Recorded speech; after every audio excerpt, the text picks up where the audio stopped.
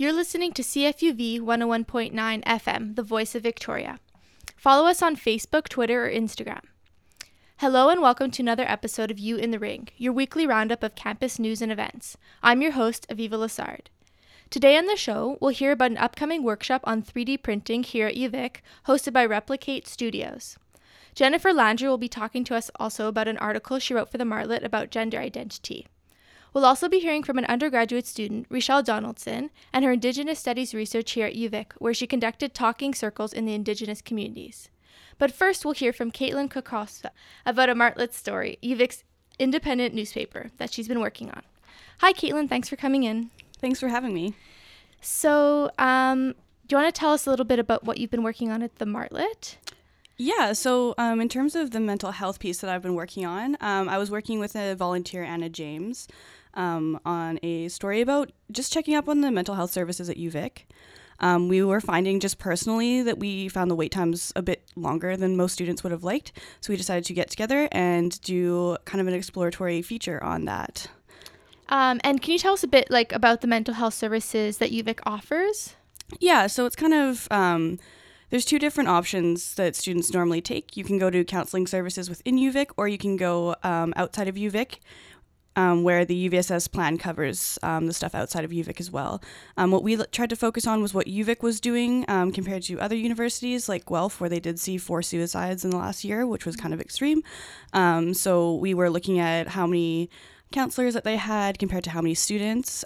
So right now they have 15 working counselors for 21,000 students, which seems like not enough. Obviously, not all of them are using counseling services, but it's, it seems like the number should be a little bit higher. Mm-hmm. And so how is the system supposed to work? Right.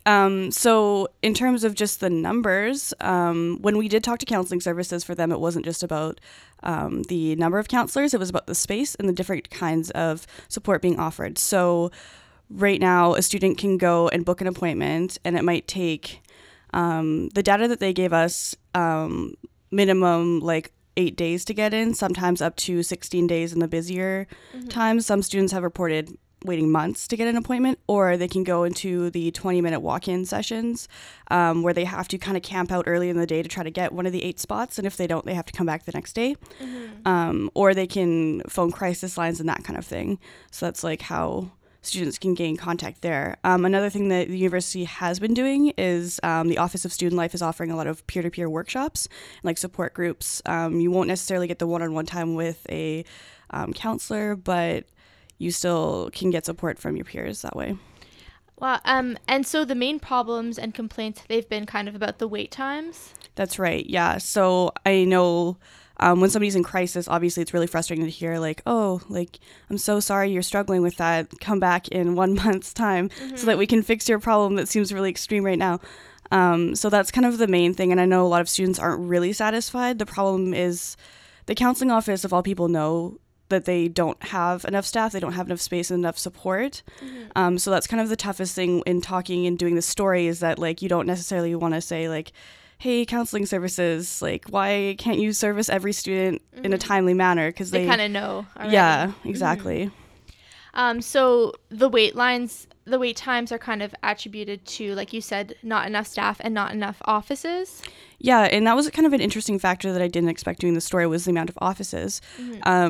The director, she was saying, and the co-director, they were saying it's just office space. They have 5, I believe they're practicum counselors working in one office. So that doesn't really work because it cuts down the hours. You can't do one-on-one sessions. You have to schedule it. Just would be a scheduling nightmare. And this is why I think a lot of people are waiting. So it's literally a physical space kind of issue. And one of the solutions that they suggested was working with the Office of Student Life. A lot of students go in thinking that they need a one-on-one session. That might not necessarily be the case if they want to immediately be receiving support. So they were working with the Office of Student Life to do a lot of those peer-to-peer workshops, and they're saying it's helping a lot. And kind of have some outreach so that students know the other options. That's right, yeah. And in the article, you noted that mental health issues have been rising on campuses. Can you explain this? Do you know any of the factors relating to this? I wouldn't be like privy to stats or anything like that, but I know it's one of the issues that students really care about and are really advocating for. The UVSS partnered with like the administration at UVic with the Mental Health Awareness Week, so it's obviously an issue that students are still pressing on. And I'm like, as a student myself, you know, especially around exam time, you totally let your mental health and well-being slip. So it's like to have the services there available at all times is something super important. And how have you found that UVic is addressing the problem? I guess like through the Office of Student Life is a new thing. I know that when I was speaking with the communications director, Paul Mark, he was giving me some numbers on the Office of Student Life, and they've received like quite a bit of funding this year for the Mental Health Awareness Week and that kind of thing. So there are steps being taken. I recently received an email with like the operating budget of the counseling office, and it goes up every year. So the issues I say would be they are being addressed. However, it's like kind of a time thing. It's really hard to address such a large issue like so quickly. And how can students advocate for improved services? Yes, that's one of the things that at the end of the article we like to touch on, because the administration is not going to address issues unless we bring them up. So things like participating in the Mental Health Awareness Week, talking to profs, talking to people in administration, and talking especially to the UVSS, because they do a lot of advocating for students, and the UVSS can like lobby the government, and that's one of the things that they've been doing with other issues for us as well. And then in terms of services available to students outside of the university, can you kind of list a bit or tell us a bit more about those? Yeah, I'd say if you were looking for an extensive list, look in the feature. Sure, yeah. But I know that one of the cheaper ones was citizen counseling. I know that there are a lot of like helplines listed on the mental health services website too. Is a really good resource. It has a whole list of all the different places that you can call and how much it costs, and like usually has like the wait times in there as well. So but you did say that if you do see counseling outside of UVic, it can be covered by the UVSS plan. Yeah, that's right. And in talking to Maxwell Nicholson, that was one of the things that he was really proud of. He said on his end of things, making the health plan covering as much as it can in that regard. It's listed in the article, like how much it actually covers, but it's a fairly significant amount because, I mean, counseling is kind of expensive outside, but if you can get to places like citizen counseling where it's like $10 a session and UVSS can cover it, like you can get treated. That's really good. But how do you see the situation improving after covering this story? Right. So I guess on the surface level, giving the counseling office more office space to work out of, whether that's just like in a different building across campus and outside of the university center. In terms of the long-term solution, I'd say really branching out in the different types of support, which they're kind of already starting to do, and just making more one-on-one counselors available. I know, though, even in talking to the director, she was citing another bigger school in the States and said, like, they have over 50 counselors, and even still, they're totally booked. So I really think it's the peer-to-peer support. And also, it starts in the classroom, too. I think, like, classroom environments, when profs are really open about testing and deadline and are really understanding, that takes the stress off of students, and even making it available to just talk to students really helps. Yeah, I've heard like an anecdote. My brother's at Queen's University, and they had a really serious kind of mental health crisis, I think, with suicides. And I know that they have really taken a lot of changes in the curriculum itself, having like more group work and having exams kind of be weighted less or more depending on what works best for the students. So having it kind of like come from the curriculum and changing that like school environment. Definitely, yeah, for sure. And yeah, I guess UVic can also change in that way. Yes, always improving. Yeah. So I guess the main improvements you see is kind of like more office space and more peer to peer support groups and just kind of more resources in general. Yeah, that's right. Yeah. And then as students, we should be trying to advocate for better services. Yeah, exactly. And just helping each other out. Like if you see your friends struggling with things, and don't just think, oh, it's like the exam struggle. Like actually take the time to ask them if they're okay.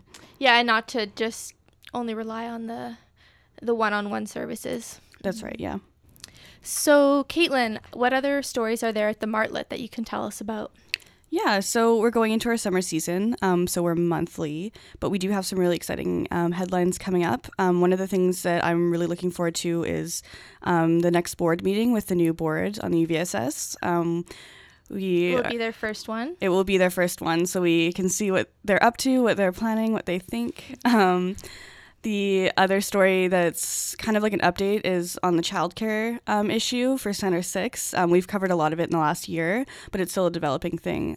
So that's another one that we're super excited to keep going on because it's a really like hard-pressing issue. So the issue is, in general, what is it? Right. So Center 6, it's like a childcare center for children, I believe 6 to 12, they just decided to close. The situation kind of was UVic decided we don't have enough resources and time for this, we're just going to close it. And then there was backlash about it. And then they said, okay, we're going to rethink this a little bit and like see if we should close it. And a lot of parents are obviously not happy with that, all of a sudden just having to find childcare for their kids while going to school. Yeah, a big problem in, I guess, in Victoria in general, the whole childcare. I heard them debating about it last night at the provincial debate. Yeah, and that's another thing too. Our next issue is coming right before the provincial election, so we're going to have a lot of election coverage in there as well. Mm-hmm. Any others? On the lighter side of things, I guess I'm doing a deep cuts of cartoons from 2000 to 2005. It was kind of a response to me blowing off some steam after finals and stuff, just watching cartoons and realizing they have a lot of value. They have a lot of lessons that even going back, like, I learned a lot. What kind of cartoons? Some of my, I guess it's kind of like bias because it's like a culture kind of opinion piece. So my favorites are like Magic School Bus and Jacob Tutu and Hey Arnold and that kind of thing. Like, we're going a little bit farther back as opposed to like Recess and the Weekenders and those ones that people might remember. Yeah. And when will the next Martlet be out? So the next issue is on May the 4th. Great. Okay, we'll keep our eyes posted for that. Great. Thanks so much. Yeah, thanks. Next up, we'll hear from Miyoko, who met with the team of Replicate Studios to learn more about their one-day hands-on workshop through the University of Victoria's Division of Continuing Studies. It will take place on May 6th. The workshop will appeal to anyone wanting to improve their 3D printing literacy, to build personalized objects, or create something completely out of their imagination. Hello, Kate and Angus. Could you introduce yourself and talk about what your position is in relation to this 3D printing workshop we're going to talk about together? Sure, you bet. Well, I'm Kate. I am the Kate behind Replicate Studios, and I set up this studio in 2015, and I have a number of 3D printers where I wanted to be able to share the ideas that I have for there's a lot to share. Everything from mechanical engineering parts to doing reproductions of pre-existing artifacts and doing, as close to as possible realistic things. So I don't know if that helps as an introduction, but. Yeah. Well, I'm Angus, and my role is largely producing drafts for client designs. As of late, anyway. We also put on these courses, and I'm kind of the right-hand man in that sense, just presenting to the the continuing education audience on this kind of emerging technology and developing technology, and really to anyone that's interested in where this kind of stream of manufacturing is going. And that's more or less my role, I'd say. So, can you tell us what we will find in this workshop? What we can expect? Sure. There's seems to be a wide range of applications that people are seeking to apply 3D printing to, whether it's a functional application or it could be a repair that they're doing, or possibly a jig or a fixture as part of equipment they might be using. There's also the reproductions of existing artifacts that maybe they don't want to have to handle, but they want to share with their family members. And so making a reproduction of that. Prototyping is also people come with their own concepts and ideas of things that they want to, like enclosures, a little drawer for a custom-made game from one of our previous students here at UVic at the first workshop that we offered in the fall. I think she's quite happy with bringing. It was a really neat story with her because it had been about 19 years ago. She had done a very beautiful hand-painted puzzle, a little Sudoku puzzle, for her grandson who was 1 year old, and he played with it, and she always wanted an enclosure for it, a custom enclosure, and she came to the class with an idea about the enclosure, and Angus, using his CAD skills, his computer-aided design skills, was able to produce a digital model for it to subsequently be 3D printed. So this student was very happy with having an enclosure to put around her custom game, and it only took 19 years to do, but we got her there. So it was very rewarding and satisfying to be able to support someone that way. Yeah. Okay. I don't know much about 3D printing, but I read you could print food in the article that I read. What does that look like? What does it mean? It's well, really, 3D printing is just kind of a facet of additive manufacturing. It's just you take some sort of raw material, make it into a form of that material that can be molded into a shape by kind of the same method as a hot glue gun. So really anything that you can take from a solid form, put through a liquid form and back into a solid phase in the span of a second, you can 3D print with. So that could be food. People are doing it with concrete to build walls for houses right now. Metal, plastics, what have you. Yes, I heard somewhere that you could 3D print a house, an entire house, right? Yeah, well, they're doing kind of the same thing. They just have some sort of concrete alternative or cement that comes out of your extrusion place, and they just run it around to build up a wall. And they're simple structures, but they've started kind of taking those simple things and just compacting them, putting them together to make larger structures out of the same fabrication method. Good. Yeah. Has there been any projects in your workshop that surprised you?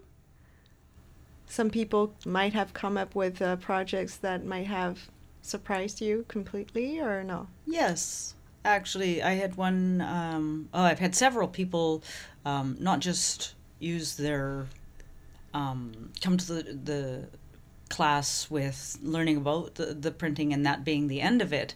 They've gone on to develop their own CAD skills and design skills in creating digital assets, and then in making that part of their lives, and they've gone on to buy 3D printers. And I feel like this class has really been an opportunity to build community locally, and have other people that are doing interesting things. I learned from the people that I was first introduced to and what they are doing, and learning what they are moving on to, and troubleshooting and problem solving, and making these both functional and meaningful. I often say that there's this, people are able to contextualize how 3D printing can be used in their own lives.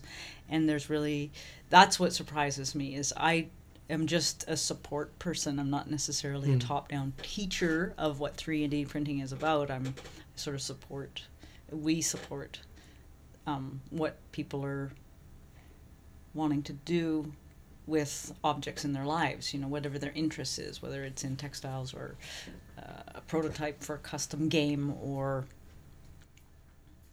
mechanical parts. A mechanical or whatever parts. you might. Yeah. The sky Do is a the proof limit. of Yeah. concept, but yeah, I think we're kind of agents of being able to make that bridge between, oh, you have this idea, here's how we can make that a physical reality for you. So you brought a few objects. So here I'm holding a little. We Bust. It's bust, you, yeah. actually. It's Angus. I'm holding Angus in my hands. A little black sculpture, and it does look like you. It's pretty interesting. And this is. Who is this? That one is myself. That's Kate. Yep. Okay, but you had a different haircut. I do have a little more hair in that one. Yes. And what else did you bring? I've also brought. That's a sculpture of my mother, Oh, who is often featured in these projects as our test bunny. I've scanned those particular busts of a person. So what we do is capture a person in a posture, a sitting posture, sitting on a swivel stool, 10 to 30 frames per second, and then we stitch all of those frames together to create a digital asset and then clean it up a little bit so that we can subsequently print it. And that's what you're holding there, is those busts of us that went through that process.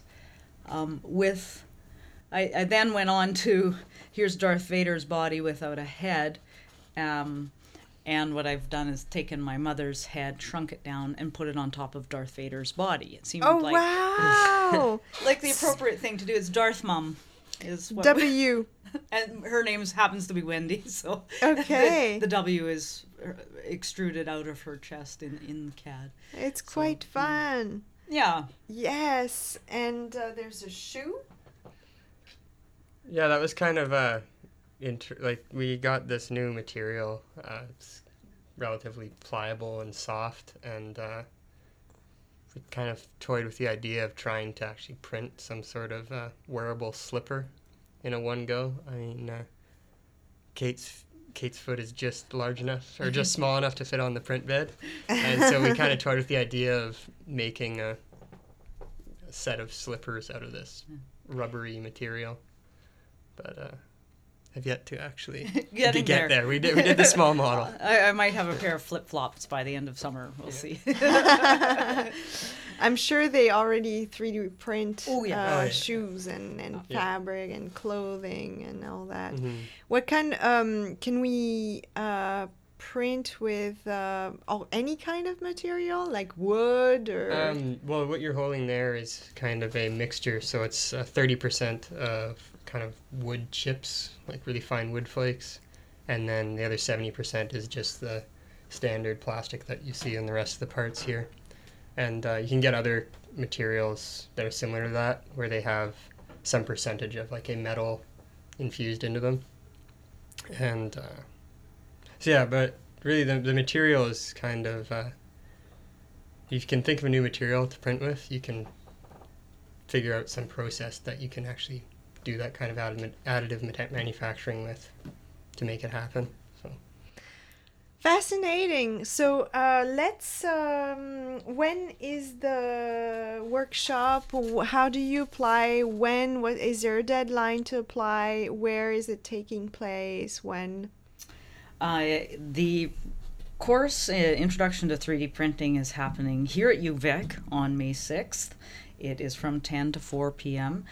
You go to the Continuing Studies website and you'll find the sign up for the one-day workshop there. There, as far as I know, right up until the day of, you might want to check with registrations as to when the cutoff is. But it's certainly, I guess it's only a week and a half away or 2 weeks away. So I know it is filling up. We had a really successful run out at the Royal Roads University. Mm-hmm. So if you are interested in participating, sign up, and we'd love to see you there. Okay, so you go to the Continuing Studies web page on UVic website, and you'll find the 3D printing workshop. Yes, if you type in Introduction to 3D Printing, I expect that should come up for you. Or just some tagline of that in your Google search bar with UVic, should pop up. And it's also on our website of the studio, which is Replicate Studios, which is both where Angus and I work. And it's Replicate with an 8. So REPLIK 8, the letter 8.ca. And on the workshops page, there's a link directly to the sign up for UVic Continuing Studies there. Okay, well, Kate and Angus, thank you very much for this awesome presentation of this workshop. And I hope it will be as successful as the previous years. Yeah.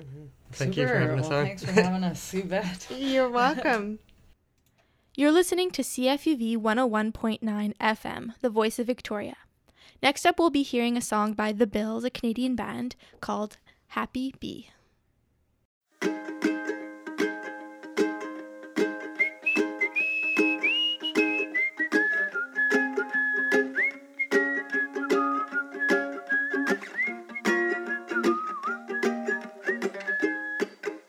Singing in the hills, whistling in the valleys, stroking the pines, scratching what my heart please, letting the wind blow my mind the way it will. When you do, you don't thinking about the woes that you were running from, or dwelling upon the world that you were coming from. Just let the sun, the sky, the air, the feel of you out. Free to happy, be free to be happy, be happy, be endlessly. Just turn in space and feel. Just turn in space. Just turn and face the wind.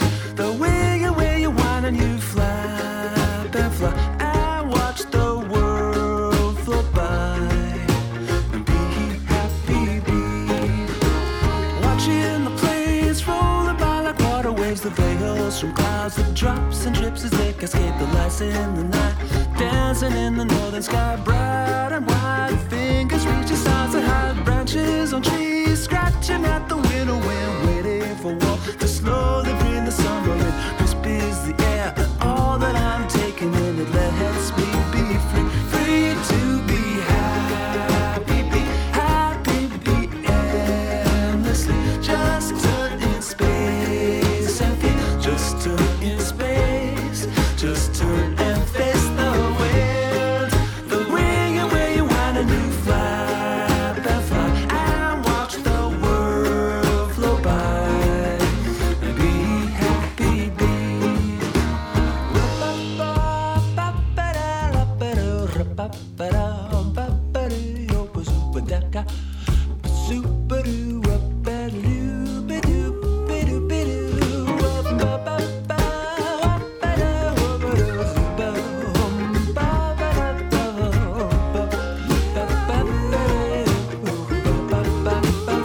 Free to be happy, be endlessly. Just turn in space and feel. To be free to be happy, be endlessly. Just turn in space and feel. Just turn in space. Just turn and face the wind. The wing and where you want and you flap and fly and watch the world flow by and be happy, be.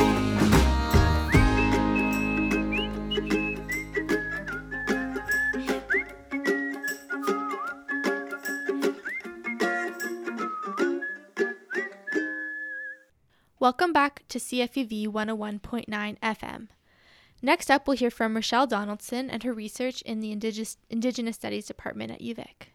Welcome, Rochelle Donaldson, to CFUV. We're going to talk a bit about some of the research that you've been doing at your time at UVic. So first of all, where are you from and how does this influence your research? And give us a bit of background about yourself, your name and all that. Totally. So my name is Rochelle. I'm originally from Nanoose Bay, BC, which is just about 2 hours north of here on Vancouver Island. I've lived in Lekwungen and Lekwungen and Wasanish territories for about 5 years now.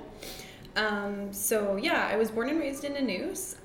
My parents moved there before I was born, and my mom's family is originally from Kitsim Kalem in northern BC, which is just north of Terrace.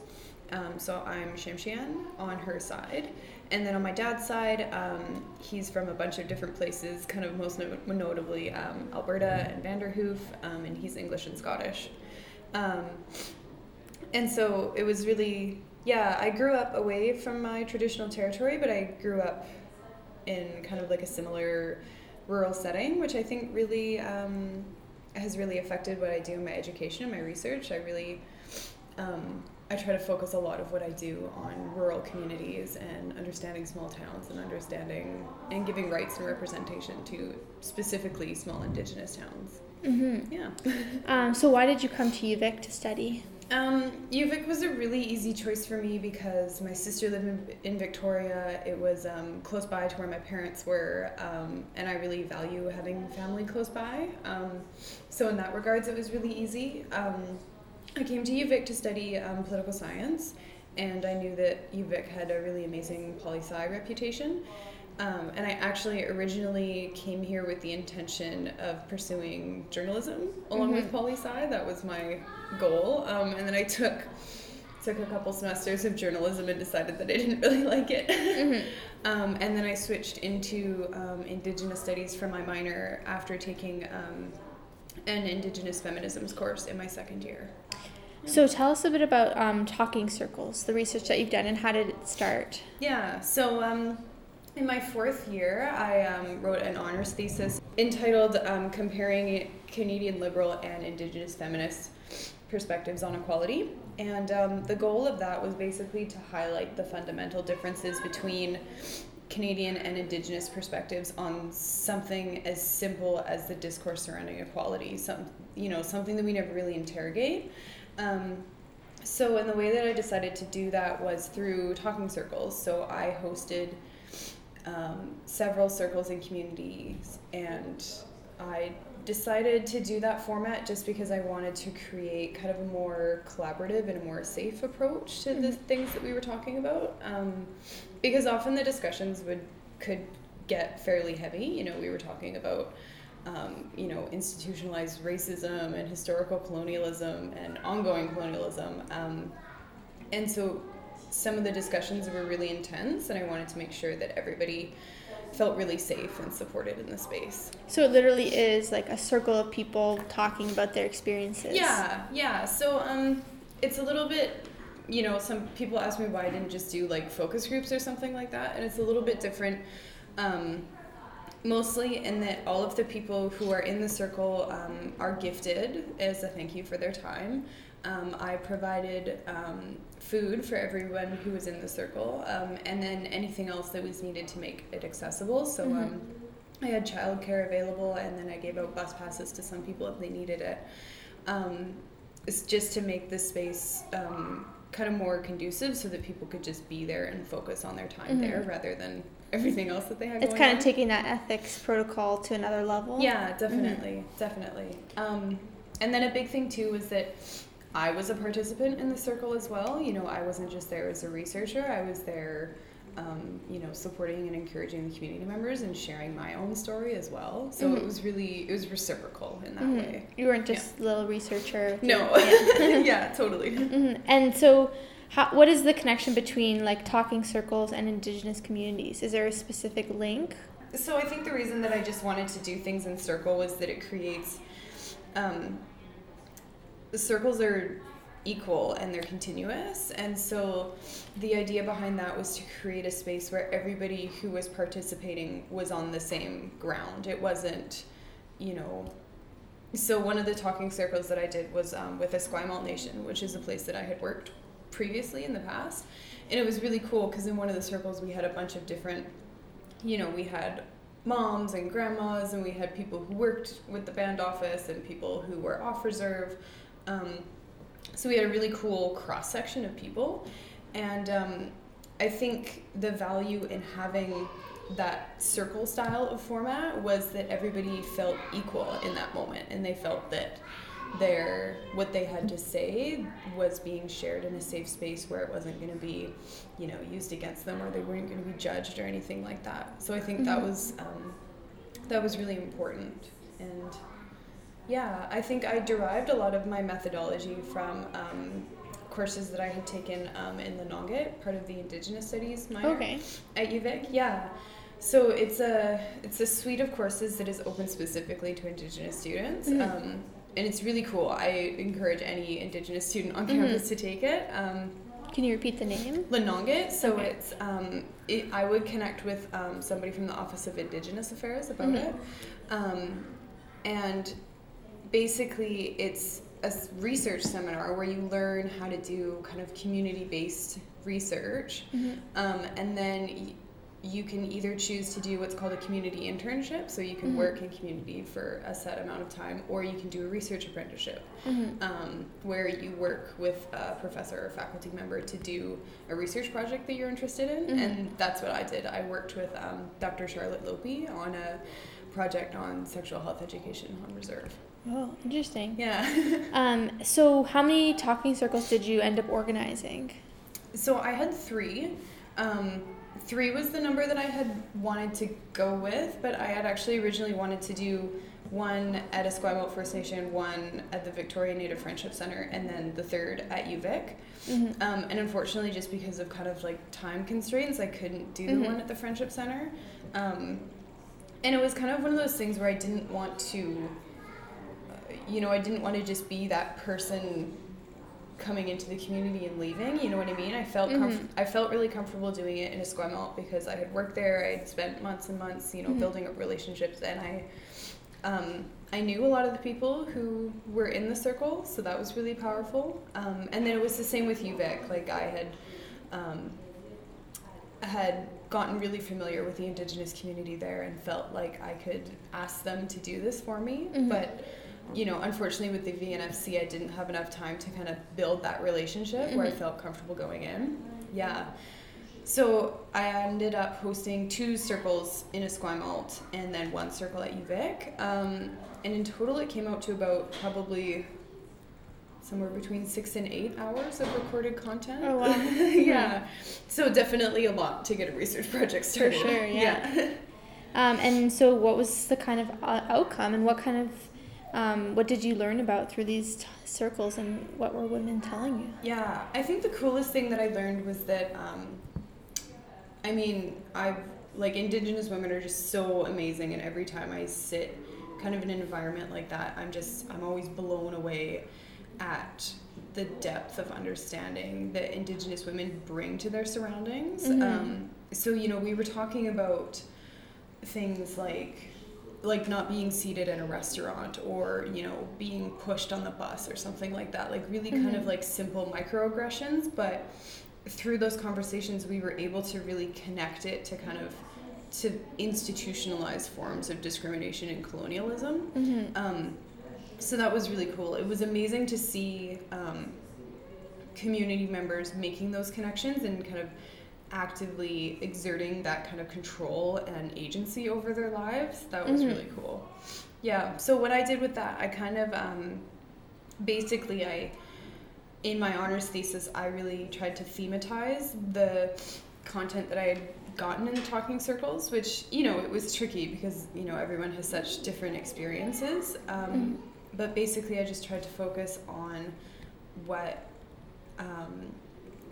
Indigenous women were really struggling with and what they needed to feel equal. And that was really cool too, because we got to talk about what it is like to feel equal rather than to kind of be equal on paper. So that was like a really cool distinction that we made, where it was, and then we started talking about the emotionality that goes into equality rights, so if you're equal, do you feel happy? Like, should you feel joyful?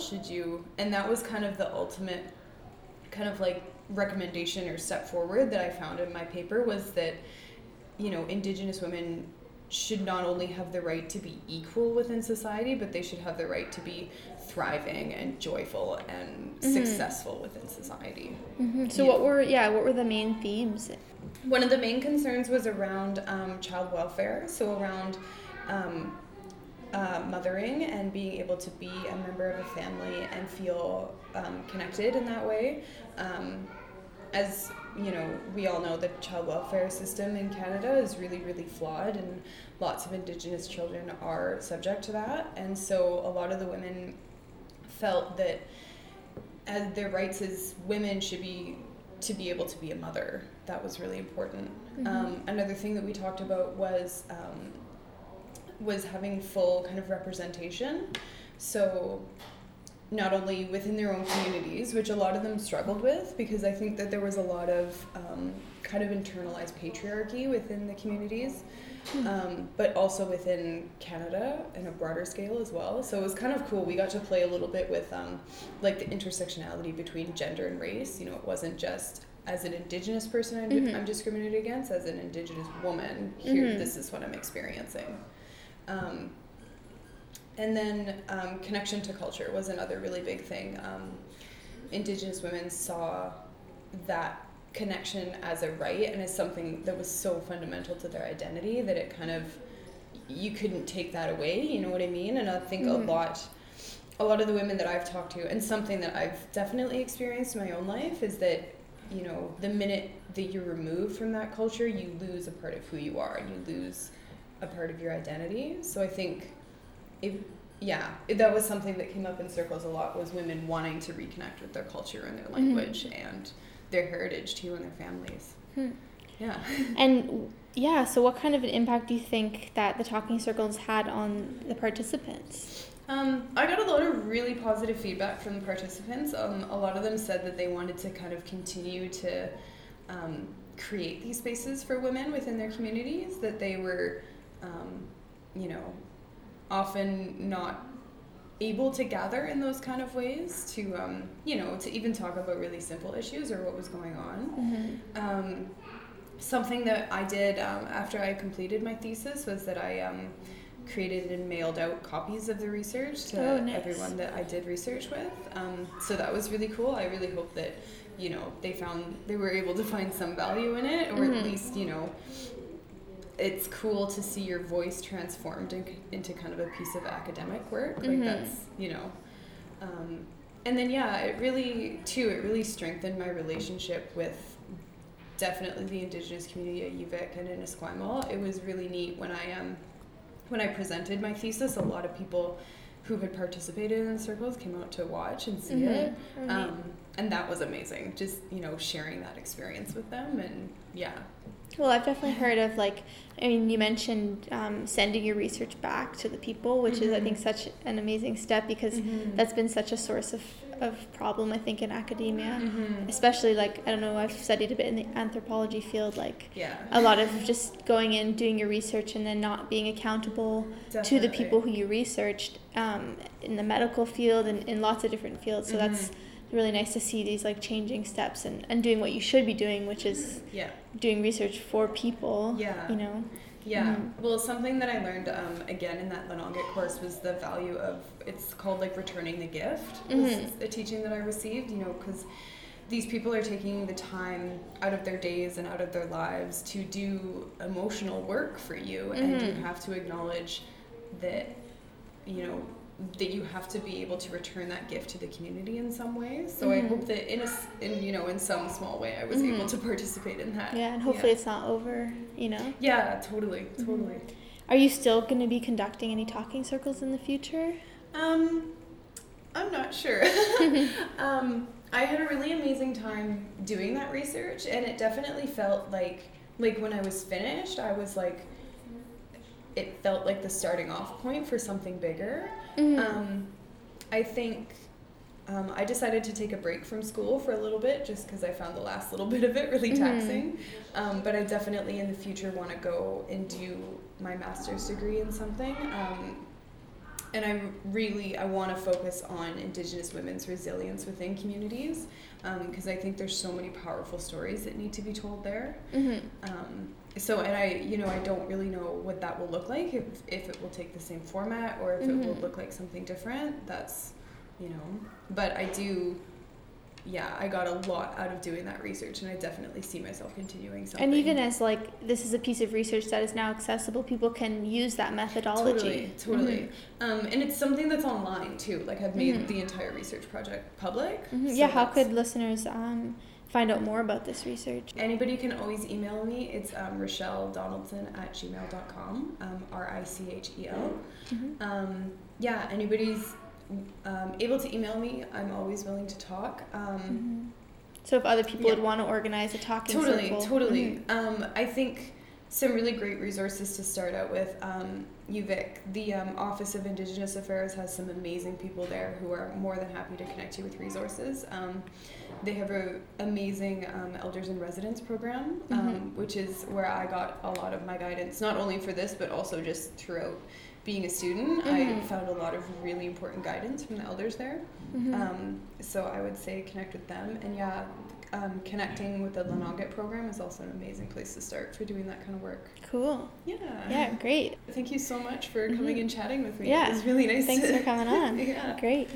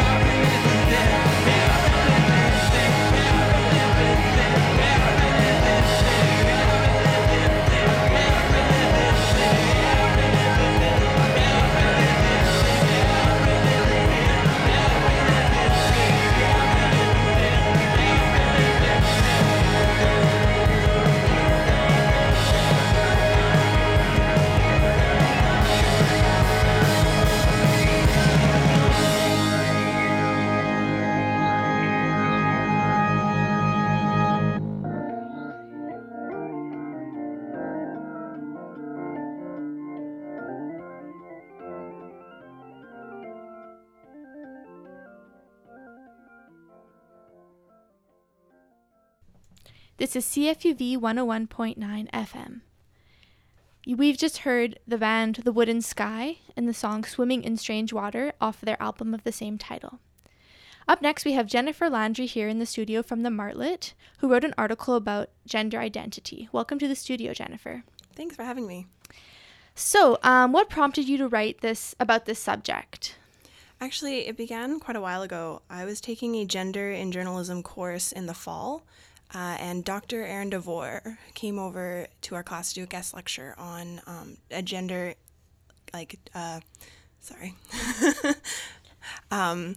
he came over to talk about gender, and for somebody who's cisgendered like myself, who has always been curious and wanting to understand the transgender and non-binary community, but just didn't really understand, where to go or who to talk to. I don't have any open trans friends or non-binary friends, so I didn't have anyone I could personally reach out to. So when Dr. DeVore came to our class and he just gave this presentation that just went over everything, and it just sort of like opened my mind to just how to talk about gender and different terms and ways to look at it, and just a way for me to understand. And I was really passionate about writing an article that could really be focused towards cisgendered people like myself who needed to understand and wanted to understand. That's really cool.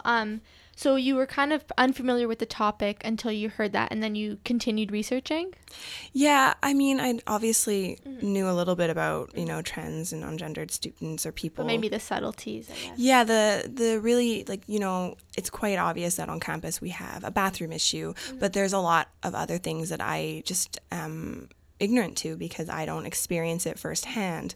So I really wanted to get a lot of students to come talk to me and really give their, voices a platform. So what are kind of the most important things that you've taken away out of learning about gender identity? Just some of the anxieties of everyday life, things that I would never have to focus on. I mean, when you start a class at the beginning of the semester, you're kind of like, oh no, am I going to like this class? Or the essay is going to be hard? Is the teacher going to be good? But for somebody who's transgender or non-binary, they have a lot more anxieties. Like, is this going to be a safe space? Am I going to be included? Is there group work? One of the people that I interviewed, they told me that, they, acknowledged that they were non-binary to a student in class, and then that student never sat next to them again. Wow. And so, yeah, any other kind of things like that you've been learning about? Just, I definitely got a bigger perspective on the gender and bathrooms issue. The same student who told me that story, they are a visual arts student, and they are on the opposite end of campus to the only genderless bathroom. And that can be really awful for students. I mean, for me personally, I can just quickly get out of class and go find the nearest women's washroom, and I feel completely safe. I feel fine. I do my business and I go back to class.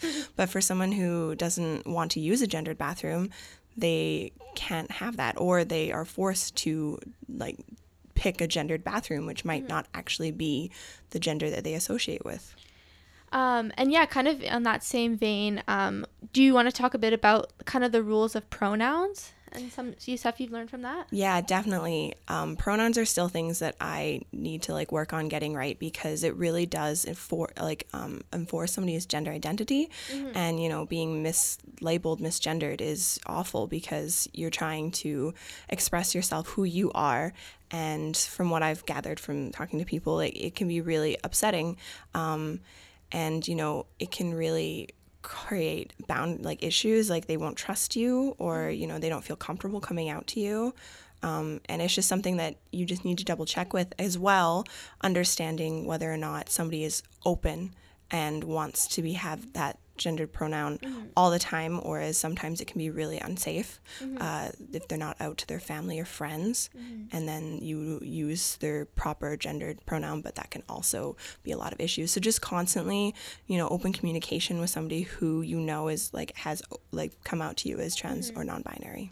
And do you think it's kind of a good practice in sort of group gatherings to introduce yourself and your pronoun as well?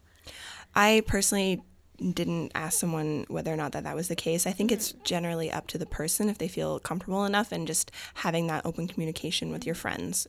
Yeah, we shouldn't like expect everyone to want to talk about that all the time, right? Yeah, it's not. It's definitely something that is up to them, and they get to decide what they want to do with that. Upon their introductions. I know I've been in certain spaces where it's kind of like we go around the room and then everybody will say it, so then it's kind of not singling somebody out, but maybe that can be uncomfortable as well. It could probably be really traumatic for somebody who doesn't necessarily feel safe in that space. Or even decisive, right? You know, because it's so fluid, I guess, and it can be changed. Yeah, some people definitely express their gender sometimes, and some others not all the time. So I have some people tell me that you'll know what gender that I'm presenting because it's very obvious.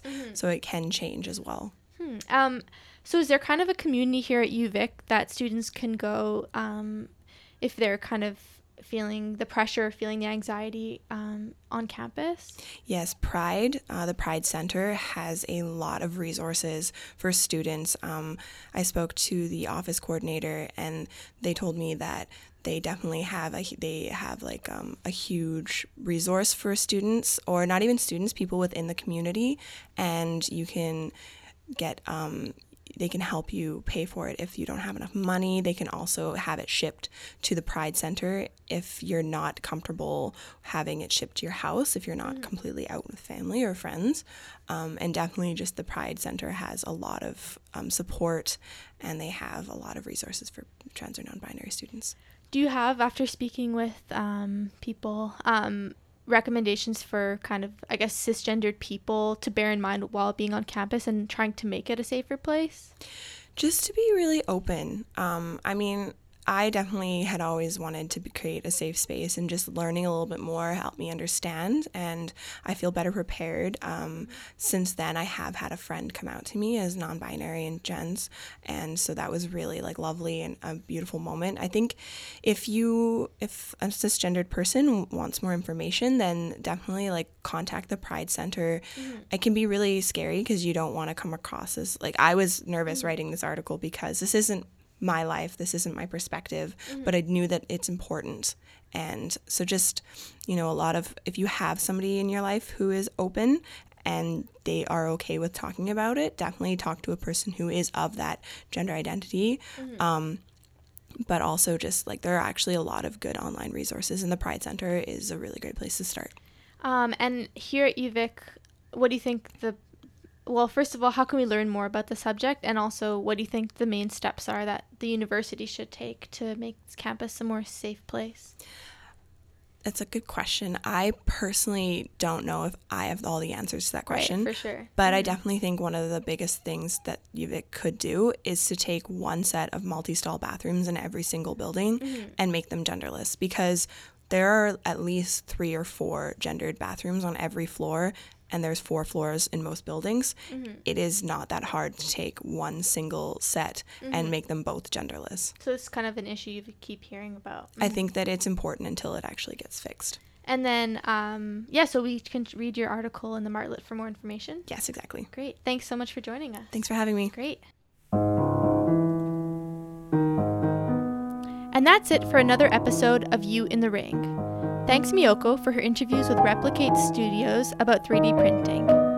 Thank you Rochelle for talking to us about her research at Talking Circles, and to Caitlin who spoke with us today from the Martlet about UVic's counseling services and long wait times. Thanks also to Jennifer Landry who discussed gender identity and safe spaces on campus. Our producer is Miyoko, and I'm your host Aviva Lassard. Thanks for tuning in to You in the Ring. This is CFUV 101.9.